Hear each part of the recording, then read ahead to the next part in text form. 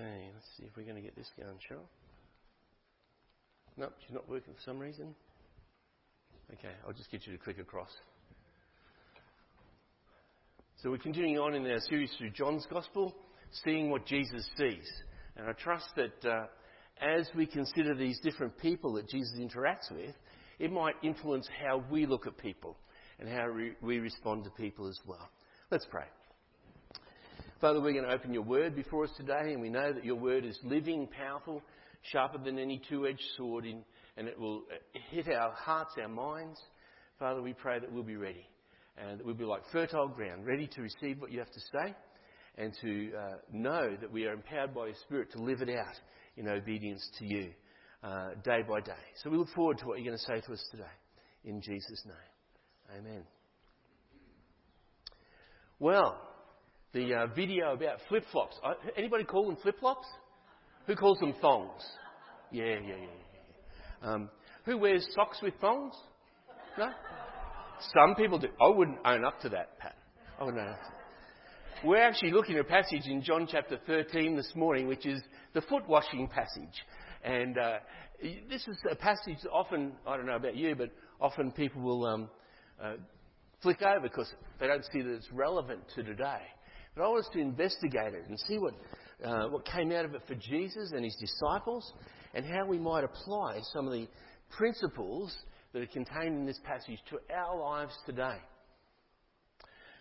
Jesus was in an intimate setting with his closest disciples when we get to this passage, this part of John's Gospel. Remember, we have it in chapters and verses to make it easier for us to follow through and find places. But when John actually wrote it, he wrote it as one long story, if you like. And so we're catching up on John chapter 13, verses 1 to 5. And in this intimate setting, it was the time for the Passover. Often it's the Last Supper that Jesus was having with his disciples. So why don't we read it together this morning? You've got it up on the screen there. How about we read John chapter 13, verses 1 to 5. Let's read this together. It was just before the Passover feast. Jesus knew that the time had come for him to leave this world and to go to the Father. Having loved his own who are in the world, he now showed them the full extent of his love. Did you get that last part? He'd loved them, he'd walked with them for 3 years, and now he wanted to show them the full extent of his love. What's that mean? The evening meal was being served, and the devil had already prompted Judas Iscariot, son of Simon, to betray Jesus. Jesus knew that the Father had put all things under his power, and that he had come from God and was returning to God. So Jesus knew his purpose. He knew the plan, God's plan. And this is what John's recording for us. Verse 4. So he got up from the meal, took off his outer clothing, and wrapped a towel around his waist. After that, he poured water into a basin and began to wash his disciples' feet, drying them with the towel that was wrapped around him. Let's go back to this verse here. He now showed them the full extent of his love. He got a towel, a water basin, and he washed their feet. Remember, Judas has already made his decision to betray Jesus at this time. And Judas' heart desired, sadly, the death of Jesus. I'm not sure he knew the consequences of his betrayal, but ultimately that's what would happen. This is how Jesus would be handed over to his executioners, by the betrayal of someone that was one of his closest followers for the last 3 years. And yet it was God's will that it should be done this way. It was prophesied many years before that it would happen this way. But knowing all these things, Jesus still wanted to show the full extent of his love to those who are right there in the room with him. Who was he seeing that day? He was seeing his closest disciples, his closest followers, his trusted friends. So he got up, wrapped that towel around his waist, took the stature of a servant, as the lady on the flip-flop video told us. It was the lowest of the low positions in the household. Most of the masters of the household or the owners of the household would not do that. But Jesus did it. He washed these dusty, dirty feet of his followers that day. And that would be unheard of for a teacher or a rabbi to stoop so low. And from my readings, I said if there was no one there of a lower stature to do it, then they just lived with dirty, dusty feet, because the rabbi or the teacher or the owner would not do it. So this was very unusual. This act of love, in Jesus' eyes, was something that these disciples would have never experienced before. So keep that in mind as we consider this passage. You know something? No matter what the devil had in plan for Jesus, the love of Jesus would not be extinguished. His love would still be current and evident, no matter what the devil had planned. His love had no barriers. There was no social barriers. There was no status barriers that could stop the love of Jesus. But as we know, Jesus was God in the flesh, God incarnate. This was Almighty God, if you like, bowing down to wash the feet of his creation. I don't know if that affects you, but it certainly staggers me. He takes that humble and lowly position and task. Jesus showed by his love that the greatest one is the one who chooses to humbly serve others. Ultimately, as we've remembered in communion, Jesus didn't only wash people's feet.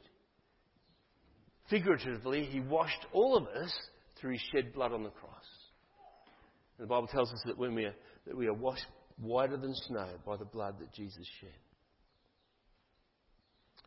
I suspect that the disciples, when they saw this happening, would be more than happy to wash Jesus' feet than to have him wash their feet.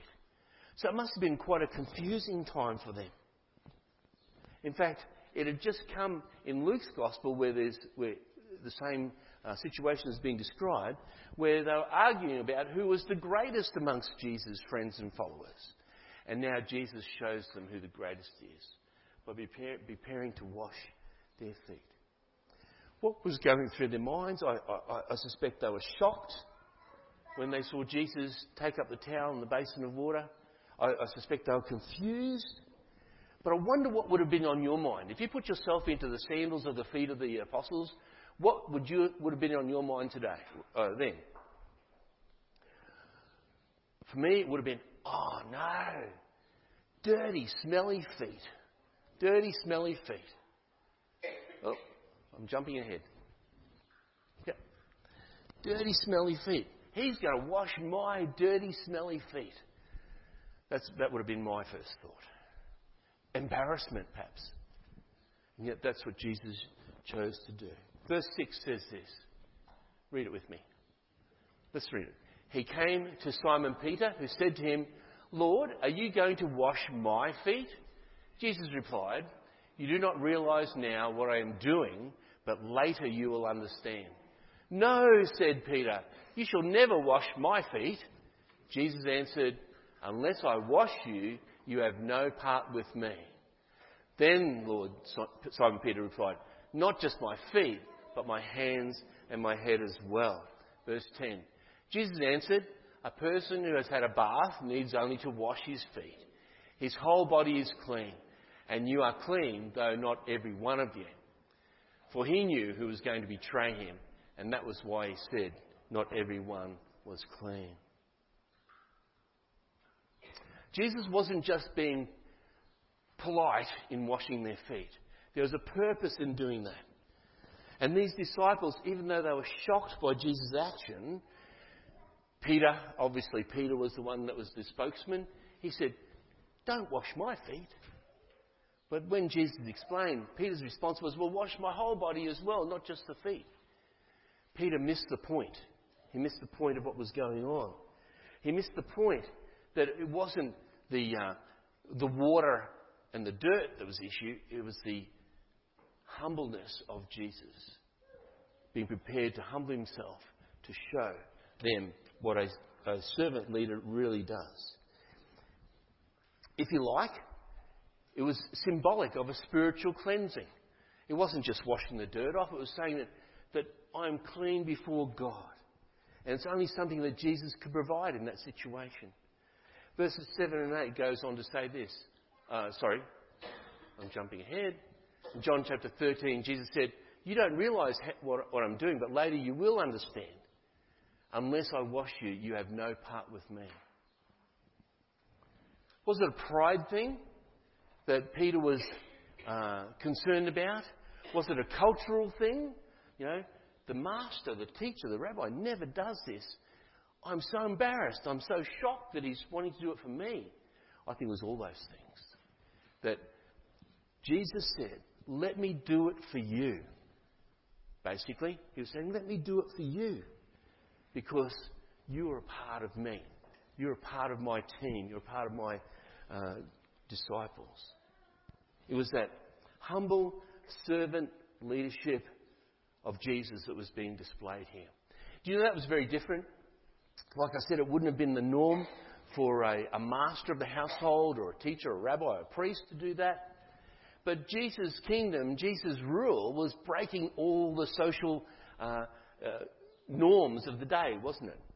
You know, he was a servant leader rather than a dictator type leader. He was a servant leader. He came to tell people about God, to show people what God was like. And sadly, for a long time, even the priests in the Jewish system had failed to encourage the followers of God to be in that personal and intimate relationship with God that he desired. So here was Jesus bringing back. Couldn't get more intimate than somebody washing your feet, could you? Who hates people touching their feet?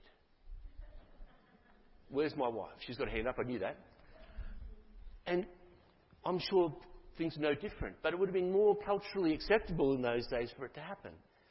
What if somebody came into your house and said, "I want to wash your feet"?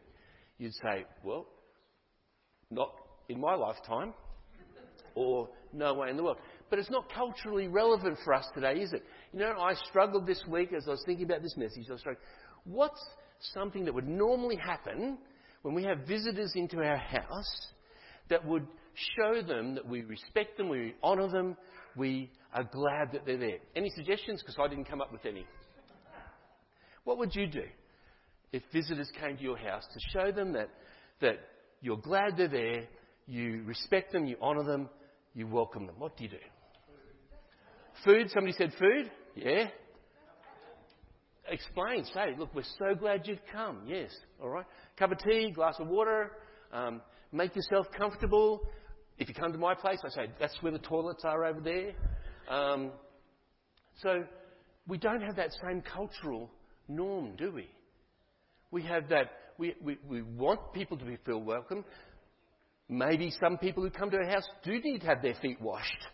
I don't know. But most of us, if we go to visit somebody, we'll kick our dirty boots off at the door or something like that and leave them outside.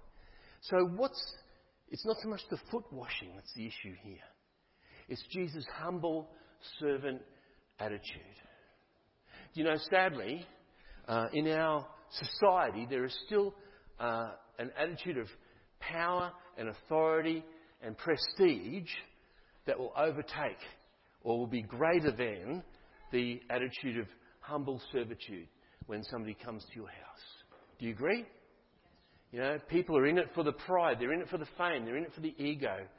And for them to do something humble and what would be considered lowly in our society is a big ask.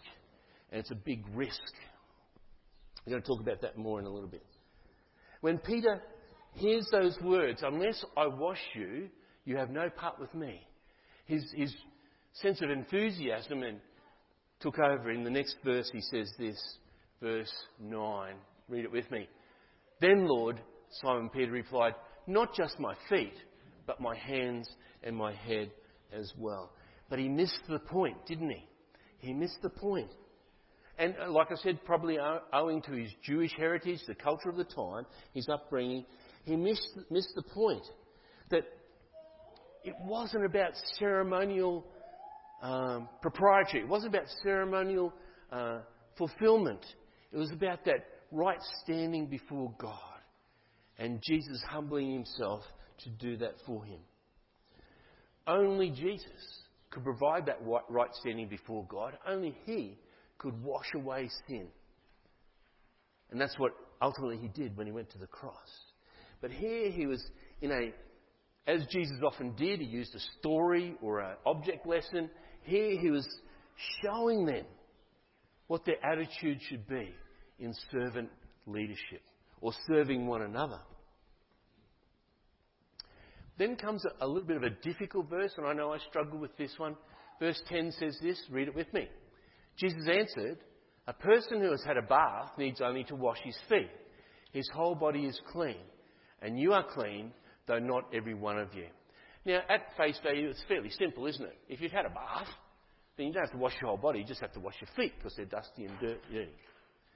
And so Jesus is saying, you are clean.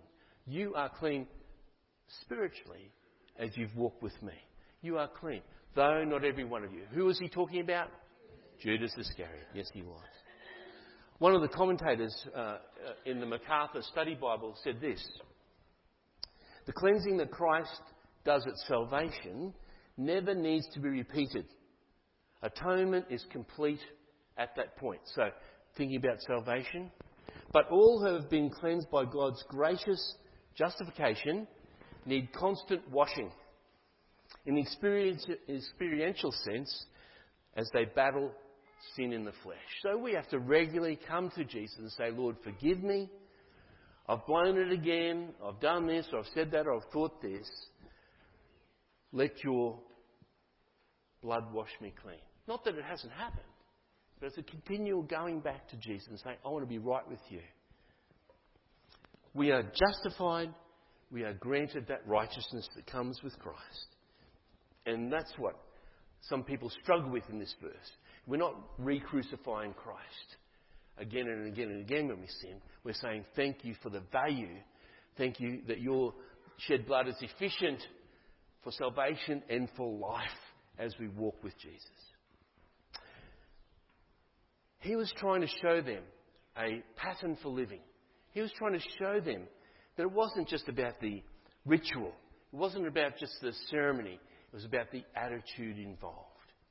And they hadn't got it yet. So he had to say some more. And this is what John writes. Verse 12. Let's read it together.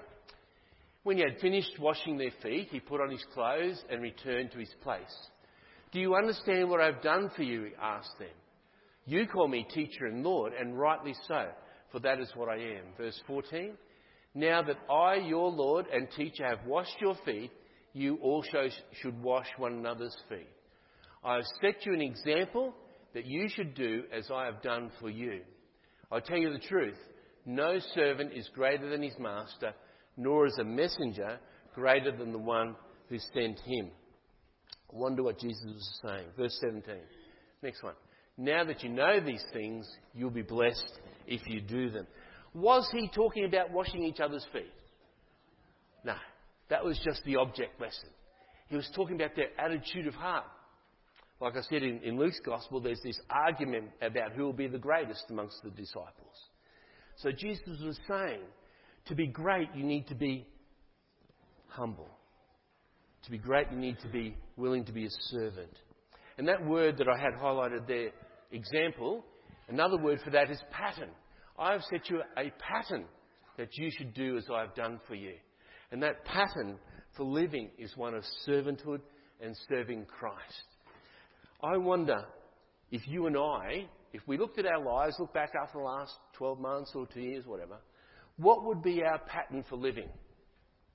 Would it be predominantly a selfish pattern? I'm doing this for what I can get out of it.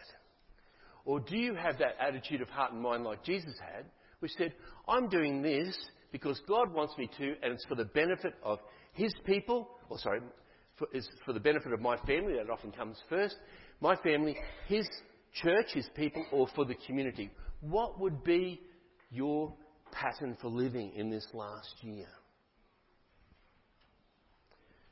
Dare I say that in the Christian community, there is no one that is exempt from humble tasks. There's no one that is exempt from humble tasks.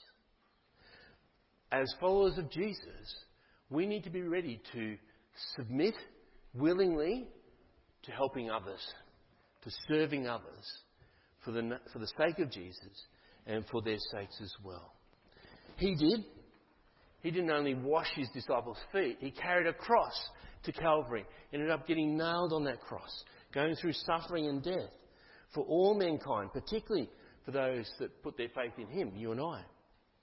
So we should have a passion for serving others, a passion for humility that Jesus showed us in his pattern. If we don't have that pattern, if we don't follow that example, we should be asking ourselves the question, is there a blockage in my life that's stopping me from serving someone else? I wonder if there are places in the church family, in the community, that God's tapping you on the shoulder and saying, you should think about this. How can you serve the Lord Jesus in serving others? And there's lots of opportunities. I'll mention some of them later. There's always a crunch when it comes to these sermons, isn't there? You know, you don't get away with anything. Yeah? I'll give you a list of things that you can do at the end of the service, at the end of the sermon, rather. In the next few verses, in verses 18 to 19, we read this. That God had a plan even for Judas, and sadly it wasn't a good plan for Judas. But it was a plan that enabled his bigger plan to come into place for the salvation of mankind. And verse 18 says this. Read it with me if you like. Jesus said, I'm not referring to all of you. I know those I've chosen, but this is to fulfill the scripture. He who shares my bread has lifted up his heel against me. I'm telling you now, before it happens, so that when it does happen, you'll believe that I am he. So Jesus was contrasting between his chosen disciples, the disciples that were there to serve and honour him, and sadly Judas that was chosen, certainly, but chosen to deliver Christ to his enemies. And that's sad. He was chosen for a different purpose than the rest. And some people argue, well, why would God do that? Why would God do that? Paul writes about it in Romans chapter 9. He says this in 9 verse 21. Does not the potter have the right to make out of the same lump of clay some pottery for noble purposes and some for common use? So yes, even though it was sad what Judas was destined to do, it was certainly a part of God's plan. This Psalm 41, is a prophecy concerning this very event that would take place when Judas betrayed Jesus. It says in Psalm 41 verse 9, even my close friend whom I trusted, he who shared my bread, has lifted up his heel against me. Now Jesus, knowing the scriptures, would have known that this was going to happen. I don't know if he knew exactly when it was going to happen, but he would have known that he would have been betrayed by someone close to him. It must have been a terrible time, terrible emotional time for Jesus. Because that's not what friends are supposed to do, is it? That's not what close confidence is supposed to do. Solomon in the Proverbs said that this is what friends should do. A friend loves at all times, and a brother is born for adversity, or a brother is born for those difficult times. I wonder if betrayal still happens today. Does it? Does betrayal of Jesus still happen today?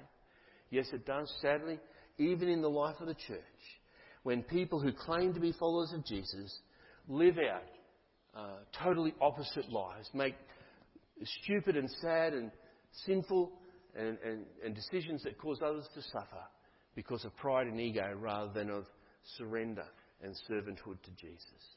So yes, betrayal still happens today, but often it's because of a personal choice of not choosing to go God's way. But Jesus wants to explain all this beforehand so that the disciples have no misunderstanding that he wasn't a victim. It was actually God's plan. He didn't want them to be surprised by what happened. He wanted them to be informed. And that's why he says in verse 19 there, I'm telling you now before it happens, so when it does happen, you'll believe that I am He. Who? What's He want them to believe? He wants them to believe that I am He. I am who? What's He asking?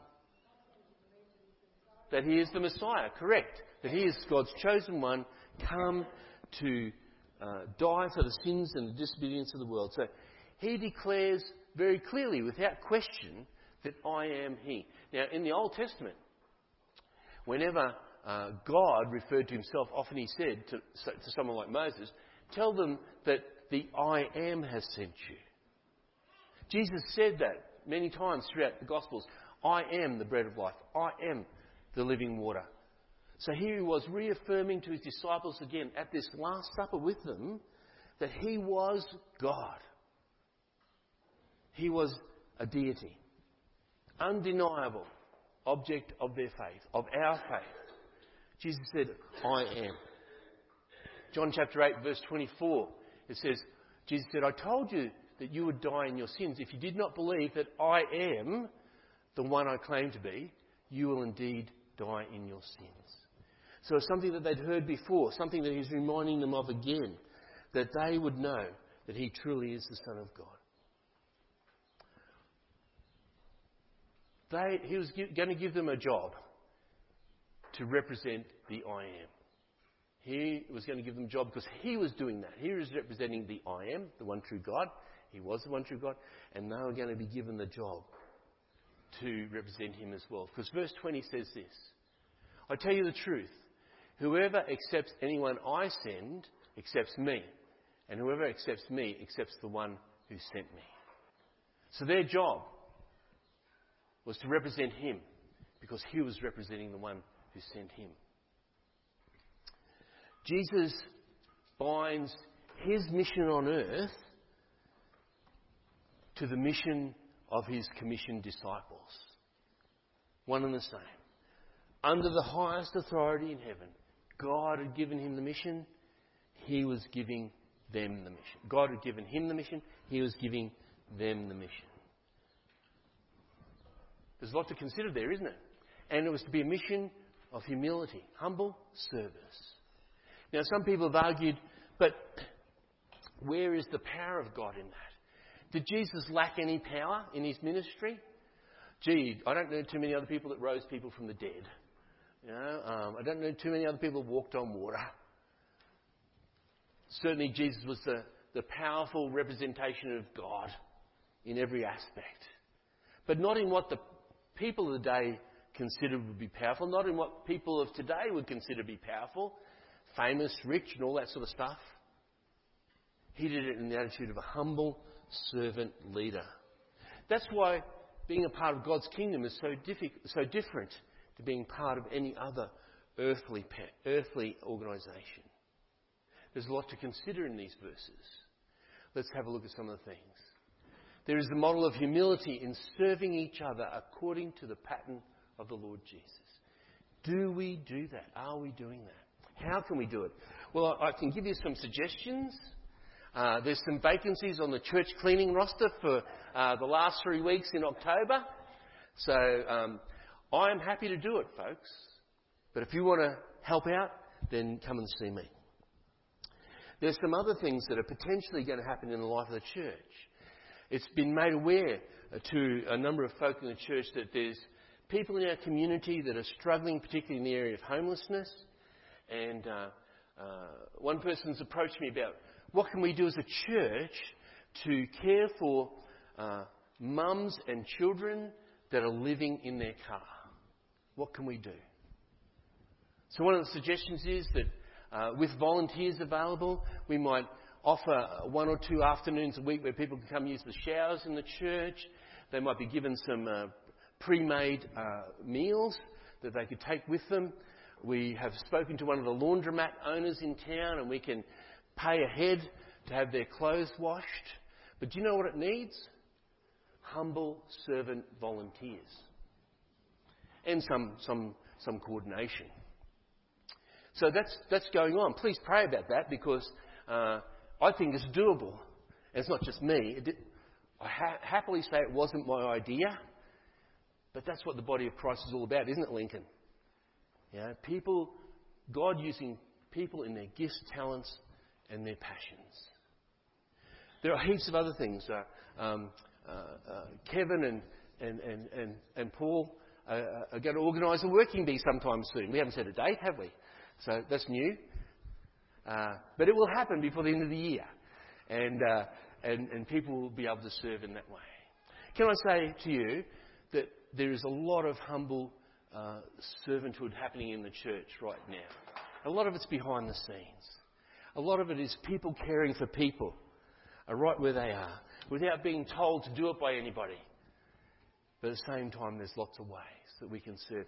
There are needs in our community where a humble servant attitude would revolutionise some of the community organisations that are around this place, because they just don't see that as a part of the example. And that's what it means to live, to serve according to the pattern of Jesus. There is the teaching of God's perfect sovereignty and salvation and in your own life.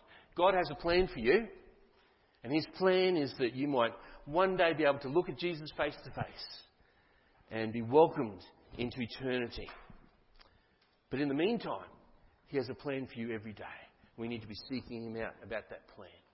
And finally, there's the power and the presence of the living God in the lives of those who are the chosen ones of God. You and I, as followers of Jesus, have been chosen by God. And His power by His Spirit is within us to live out the life that He wants us to live. Anybody want to wash my feet today? Not a pleasant experience. And I probably wouldn't let you anyhow. But it's not about that, is it? And that's what the disciples struggled with. It wasn't about the cultural thing that they were used to. It wasn't about that. It was about Jesus' attitude, His model of humble service. And if we take anything home with us today, let's take that prayer that says, Lord, I'm willing to serve you wherever you want me to. And if you want help with that, I'm happy to pray with you, and we'll pray together about what God wants you to do in humble service. You're probably doing it already, but just to recognise that that's something that God's called you to. Let's pray. Let's pray right now. Father, we thank you. We thank you for Jesus' example. We thank you that His actions were as a result of your heart, your direction in His life, to show these men that were gathered around that table that night what your plan for them was.